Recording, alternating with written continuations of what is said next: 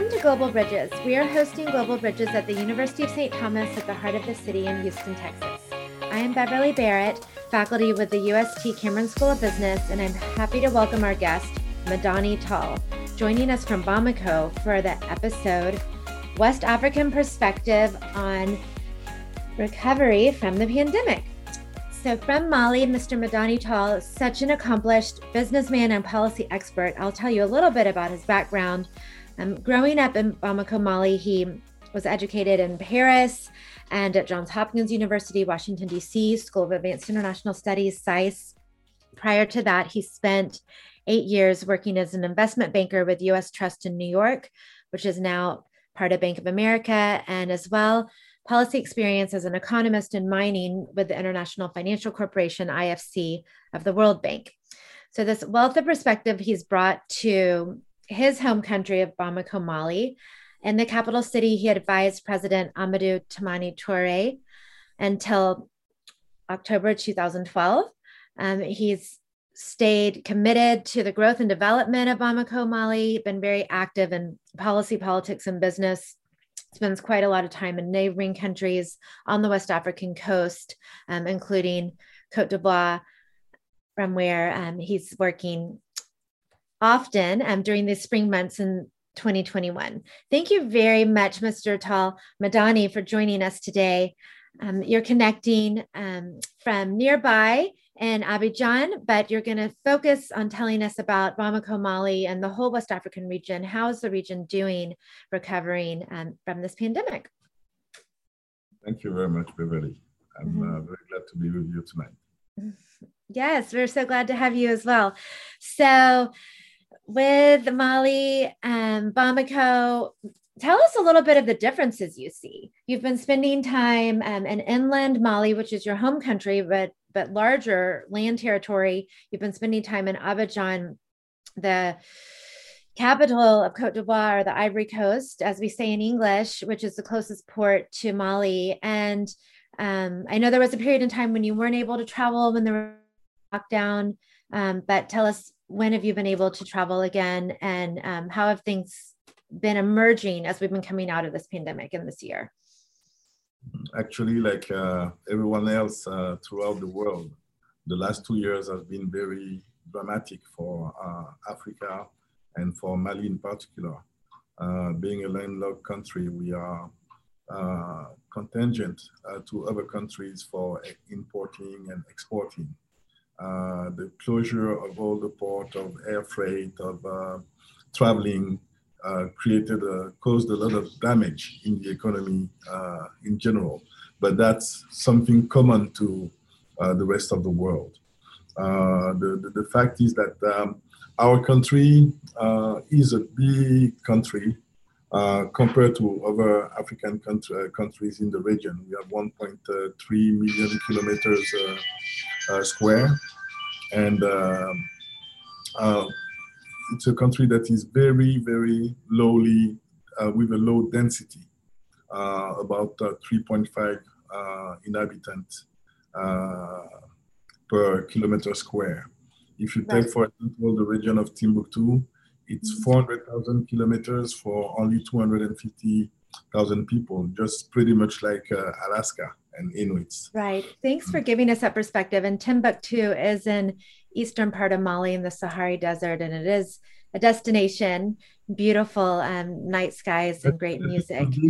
So, and as you say, so Mali is a little less than 20 million population, but a large landmass, and Cote d'Ivoire, where you visit for work, is more populated, 25 million compared to the 20 million in Mali, but much smaller landmass country. And that geography does shape the economic development and the population in it.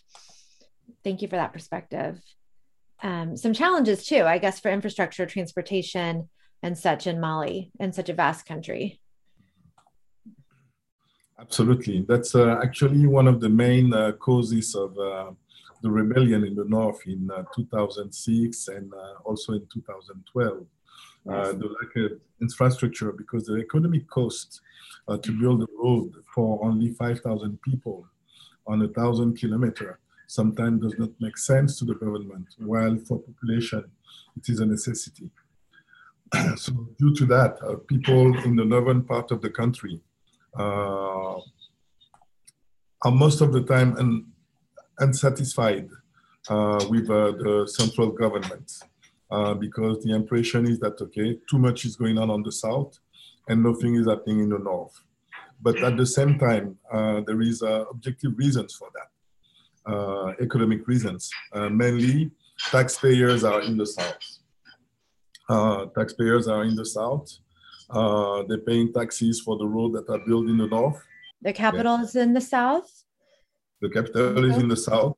Mm-hmm. See, the equation is just like Alaska, right, complaining not to have as much highway as in New York. Mm-hmm. You see, that's the equation. Okay, people have the same right. People have the same objectives. People have the same ambition for themselves. Right. But the lack of infrastructure is due only to the fact that, okay, this is a sand desert, when in Alaska you have a ice desert. Right. So the sand, the Sahara, the geography of Mali is quite interesting, which we know formerly was French Sudan, and then was Senegal, like your sister country, was the Mali Federation. Yes, Senegal for a long time was part of Mali. Mali used to be a bigger country than what it is today. It used to include current Mali, part of Mauritania, all of Senegal, all of Guinea, part of Burkina Faso, and the northern part of Ivory Coast. And it is actually the oldest African empire. And as you may know, it is said that the richest man ever to live was the king of Mali from the 13th century, Kankou Moussa. I see. Fascinating history. Yes, we love hearing that history. We know there's many beautiful treasures there. There's UNESCO World Heritage Site, Djenné, a huge mosque that's preserved, made of natural elements near the second city, Ségou. So we hope that we get to travel and learn more and discover more of the country, the places, the music, and such. So in the developing country, how has the pandemic, affected most people in their daily lives? Do you think it's affected people as much as it has in developed countries where there's more urbanization? Have people had to change as much in Mali as they have in, say, Europe, other places? Mm-hmm. For some reason, Beverly, the amount of people that were touched by the pandemic is very few if you compare it to European countries or Northern America. The rate of contamination is very low, but at the same time, it's doing some ravage, because even if it's a few hundreds of people that are dying, it's a few hundred of people too much. Yes. And also there is also one little problem that we have in Western Africa is that most part of the people do not see the seriousness of the pandemic. For example, in Mali, most of people are not wearing masks when going outside. Right. So, and it is strange that up to today there is no more contamination. So, is it due to the climate? Is it due to the fact that, okay, there is some type of immunity in Africa because we have been subject to paludism, malaria for a long time? Did we develop some immune system that is more resistant to the virus? They say that in order for the virus to die, you need at least 50 degrees. But when you have permanently 35 to 40 degrees, I think it's good enough to make the virus, less virulent. Right. So 35 to 40 degrees Celsius is up to 100 degrees Fahrenheit, and it is warmer weather. And they say that makes the virus spread less.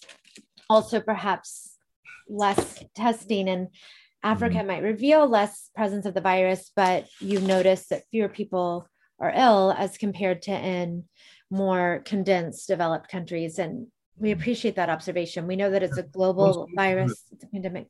Yes. Like you can say right now, actually the density also of population may make it also a lot easier because, you know, cities are not as crowded as in New York City. The country itself, like we said earlier, is about 3.5 inhabitants per kilometer square. So all these factors may help to make it more less drastic. Right. So since the countries have been relatively less set back on the health side because of the pandemic, still development remains a priority. Education, healthcare, infrastructure, investment, all the things that go with development. So in the context for the goal of development, in what ways has the virus inhibited, in what ways has it perhaps helped and raised attention to the needs of countries like Mali at this time? Actually, you see, the main problem in our countries is that we have pegged currencies. Yes. So there's no room for monetary policy in order to help to alleviate the economic situation. Right. So your fixed exchange rate with the West African franc, right? If you look at it at the early beginning of the crisis, the European Central Bank raised some money, okay, for European government, about 5,000 billion. Same thing happened in the United States, but our central bank will not print money to help the economy, to help companies, to support people that were not going to work, to support companies that were in disarray, to support lack of exportation of our goods, or to support the lack of import of other people's goods. So the fact that we do not have the control of the central bank was made a big difference, meaning that we had to rely on assistance from the World Bank, from the IMF, or from other multilateral and bilateral institutions. Even for the vaccine also, right now the fight is to produce your own vaccine. I mean, we understand that Europe was not themselves, even in France, they were not able to produce their own vaccine.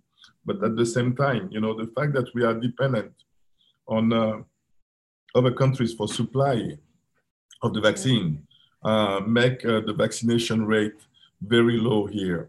I mean, the countries producing do not have enough for themselves. Okay, so we just have like we can say, spare parts of what is left. In addition to vaccinations, which are important, what about other innovations that may or may not be coming because of this pandemic? So we could talk about agriculture sector, we could talk about education. In the world, we've been moving more and more to online education, and it's often been talked about as some support and assistance, but imagine the challenge is getting the device, getting the connectivity, the wireless connectivity. How have things like education, agriculture been affected? People will be surprised to know that Africa is highly connected. Okay. In a country like Mali, where you have 20 million people, right, there is more than 25,000 cell phone lines. That's great. Okay, so the rate is almost 100%. Internet and DSL, fiber optic internet is available in most of the big cities. Yet, since we are not a tertiary country, you know, where, you know, it's mainly an agricultural country. Yes. In a secondary country, working at home is not an option, you know, because 70% of people are working in camps, laboring. Right. Then you have another 25% of people working in factories as a labor. Right. And only probably 5 to 10% of the population is working in office. So in order for you to think about teleworking, right. or virtual working, it will concern only a very few percentage of the population Right. because of the structure of the economy. Right. And most are still out working. And how is it for schools and education? Schools have continued? Schools were closed for a certain time. During the first pandemic, we closed for 3 months. But since then, people have been going to school normally. I see. Yes, we're trying to return to schools and to make sure that education happens in the best way possible, because it's so important for children. When you were saying, just to explain to our audience, a tertiary country, are you speaking about level of development, that in tertiary countries more work is done online? Explain that. You see, in Europe right now, most of people are working in service. Yes. They're working in service, they're working in offices, they're working in what we call the tertiary sector. Okay. Our country is still working under the primary sector, right. Meaning most of it is agriculture, like right. I said earlier. So right. the option to make your crop grow by right, working in the secondary sector would be industry. Yeah, the industry. Explaining it in that way, right? From agriculture to industry to services. And you speak about, excuse me for interrupting, the necessity for inputs for agriculture, right? Have you seen any interruption in supply chains for inputs you need for agriculture or industry? At this point, it created some inflation at the early stage of the epidemic. It was drastic because, there were not enough containers available around the world. Right. And then traffic stopped for a few months. It created some inflation in prices. I see. But now I think that's behind us, truly. Okay. So it has taken some time for supply chains to adjust. And though most people on agriculture, you have said that it is relying, who are the trade partners in the sense, like the inputs for agriculture, the fertilizers and such, do you have that developed in Mali itself, or are you relying on key trade partners for your inputs? It is imported. We have a few producers that are local, but let's say that about 65% is from import, from the big houses. Okay, you have the same players like everywhere else in the world, both in the natural and also companies that are manufacturing like BASF. I don't know if I should say names or no, but mainly 65% is imported. But there was no real disruption of the chain of supply. So, and you were explaining DSF, we didn't catch it when you said we're not sure if you should say the name. The name of companies that are, importing. Right. ESF, and but those are Malian companies that are doing that work. And so for Mali and the number one trade partners, so have the profile of imports and exports changed in this? I mean, for you being in Mali, what has been the biggest change that you've noticed in the economy and trade or in investment? Well, the thing is, there is necessarily less investment. There is less investment because there is less investors. And also the process of investing take more time. If you take a project I'm working on, people in Europe that are partnering to that project cannot travel. So that only you lose a few months in the process. if you have lawyers that cannot exchange documents, that can exchange documents, but that cannot sit down and discuss face to face, that also will cause some delay in the process. If you have, for example, someone from the team, be it a lawyer, an investment banker, or a supplier that is taken with COVID, then you're stuck also for another few months. So a process that the process of investing, if you're from the start of the process to actually the signing of the loan agreements, takes any time between 9 months to 24 months. With COVID, you have a delay of 6 to 9 months, even 6 to 12 months, in the process. Okay, I see. Thanks for explaining that. So turning to investment, where are some of the best opportunities for investment, domestic and foreign investment in Mali? We know you're passionate about infrastructure. Is it there? Where else is it? Where are some investment opportunities? Actually, yes. We can say infrastructures in general, but energy is probably the area where you need the most investment. If you look at it only for Mali, we are in need of it's not a lot if you compare it to US numbers, but at least $800 to $900 million every year. That's the real need of investment in the energy sector. Okay. The water sector, if you take it apart from electricity sector, it's about the same thing. And then you have roads, railroads. Okay, it's probably a few thousand kilometers that are in need of investments. Bridges. Okay, we are currently in Bamako building the fourth bridge, but there is need for another 4 bridges again. So 4 bridges, bridges, and they're over the river, right? Over the Niger River. Oh, yes.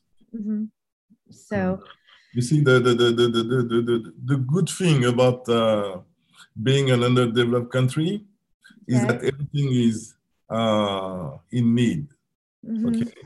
Unfortunately for Mali, there were so many crises in the few past years that it gave a bad image of the country. Yet, okay. You see, there is certain areas of investment that are not sensitive to conflict. If you look at it, in any country in war or any country in distress, you will never see people touching electric centrals, electric lines, poles, water supply, because it's a need for everybody. Whether you're in war or not, whether you are an adversary or not, all can need these facilities. So these are said to be infrastructures that are not sensitive to conflict. Right. So you're very protective collectively of this infrastructure because everyone knows how much they rely on it or depend on it. Absolutely. Need it. Right. And so that is an attitude in Mali. Thanks for highlighting the need for investment in the energy sector, the water sector, the railroads, commerce, and bridges. Not to forget that Mali is the third producer of gold behind South Africa and Ghana. You are. That's right. And you're also a big producer of cotton. Is that right? Yes, we used to be number 1 producer of cotton a few years ago. But we decided to go out of cotton production slowly because of the Farm Bill protecting US farmers. Right. So that's very hard to compete with that. I understand. And I was going to say that's something that Texas and Mali have in common is cultivating cotton. But yes, there's a lot of competition for developing countries that have to compete with developed countries that get support from the government for subsidies. Yeah, to get the subsidies. I mean, if you take only the farm bill, that is about 60 billion to help in cotton and agriculture in general. That's that's almost like 6 times the GDP of Mali. So how can you compete against that? Right. High stakes. And we know that's a big issue in the WTO about subsidies and how to make developing countries competitive in the global economy. So thanks for that insight into the cotton trade and also the gold trade. You say the third largest producer of gold in the world. And you said after which countries? After South Africa? Behind South Africa and Ghana. And Ghana, right? And Ghana's gold, right? Also in Houston, we have some collection of gold in our Museum of Fine Arts from Ghana. So we hope that you can come see that. We'll have to add Mali's treasures to that showcase in Museum of Fine Arts Houston. But very special to highlight all of that. So commodities are definitely important for production and exports in Mali as well. And before we turn to more or maybe we will turn to kind of more social issues about, the future of Mali. What are your thoughts on, education, opportunities for employment and growth? I mean, we know that you received an international education. You brought that back to Mali. For those who cannot go abroad for their education, how is the quality of education and bringing up the next generation? What is your view on what's ahead as we move through this pandemic and look forward to the next generation? Actually, some countries are doing better than others. If you take Ivory Coast, the education level since 1960 has been constantly raising up. As for Mali, it has been deteriorating for the past, let's say, 20 years, to tell the truth. There is so much private school that do not meet with the requirement. Actually, government disengages itself from education, leaving most of the secondary education to private entities that are not up to the task. So we get, as a result, second grade or third grade education. The level of skills has been deteriorating. Someone that was entering in university, first year of university 20 years ago, is probably more stronger than someone with a doctoral diploma today. So there was a high level of degradation of the education system, both in terms of content, than in terms of format. If you look at it, the formation, I don't know how to say that, but the training of educators is of a lesser quality nowadays than it was before. So that will necessarily have an effect on the student. The official language of Mali is French, but you will see that most part of students in primary and secondary school do not speak French. So it is difficult to learn in a language that you do not understand. Because they speak their local language, Bambara. I think that there is one component of education that is lacking here. You see, education is too elitist, because what I mean by too elitist is that, okay, it is done only for people that are supposed to go to university. So there is no intermediate parcours that one can choose.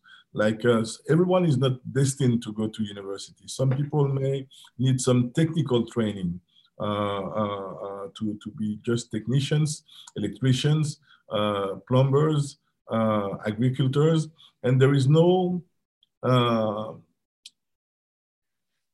program to have different focus on education, right? We try to do that in the US as well, either be career ready or college ready, and have different avenues for people who have different paths in education, because we need different preparation for different sectors and categories of work in the society. So it's interesting to hear that that's also a concern in developing countries, is preparing people for different types of work in the economy, which hopefully they can be prepared for that.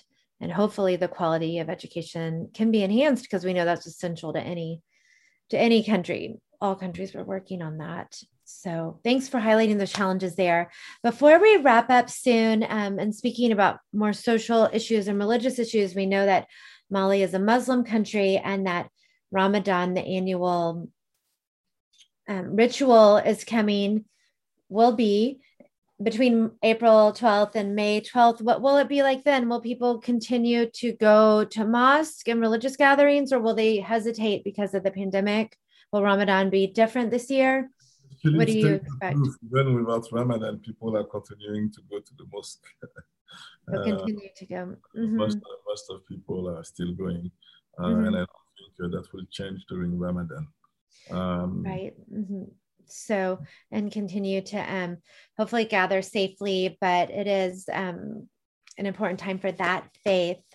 And we'll be looking forward to, the summer, maybe even warmer temperatures will mean less virus, but to the whole world getting to turn the corner on this virus. Actually, currently, as we talk, Mali is 40 degrees. Very warm already. Yes. So actually, we are in a different setting where we're praying for temperature to cool down in the coming months. Yes. So, yes, that'll be something to anticipate. What are some final thoughts that you want to think about? What kind of innovations, what kind of insights have you gained over the last year that we can bring forward as we move forward for the growth and development of Mali? What are some final thoughts that you have to share with us here? But to finish on an optimistic note, what I truly think also is that humankind has been fighting viruses for the last 4 million years. Right. And this is just another virus. And as much that we have succeeded in fighting other viruses during 4 million years, this also will be vanquished. Right. So the humans will overcome. It is an optimistic note to see how we as a species can continue to survive even in these challenging times, and to continue to experience this in so many unique ways. You've given us so many unique insights into what's been happening in Mali, challenges there, the opportunities there, the profile of the country, what you're looking forward to, what we're hoping for, more education, more investment, more growth. We appreciate everything that you shared and all of the insights, and we're so thankful for that. And we're going to be looking at Mali, wanting to learn more about Mali, wanting to visit Mali, get to Timbuktu eventually, hear some of that music out in the Saharan desert. But thank you so much for giving us a tour of your country. We've enjoyed it so much. Thank you to Mr. Madani Tall for taking time to talk to us about his home country, Mali. He's from the capital, Bamako, Mali. He's been speaking with us about West African perspective on recovery from the pandemic. If there are any topics you'd like to hear in the future, let us know. You can reach us through the contacts page at globalizationandchange.com. If you found this podcast interesting, subscribe, rate, and review it. You can share it as well where you find it on iTunes, Google Podcasts, Spotify, or wherever you get your podcast. Thank you to the production team, Darnell Miller, Cindy Solis, and Jeff Olson. I'm Dr. Beverly Barrett at the University of St. Thomas in Houston, Texas. Thank you for listening.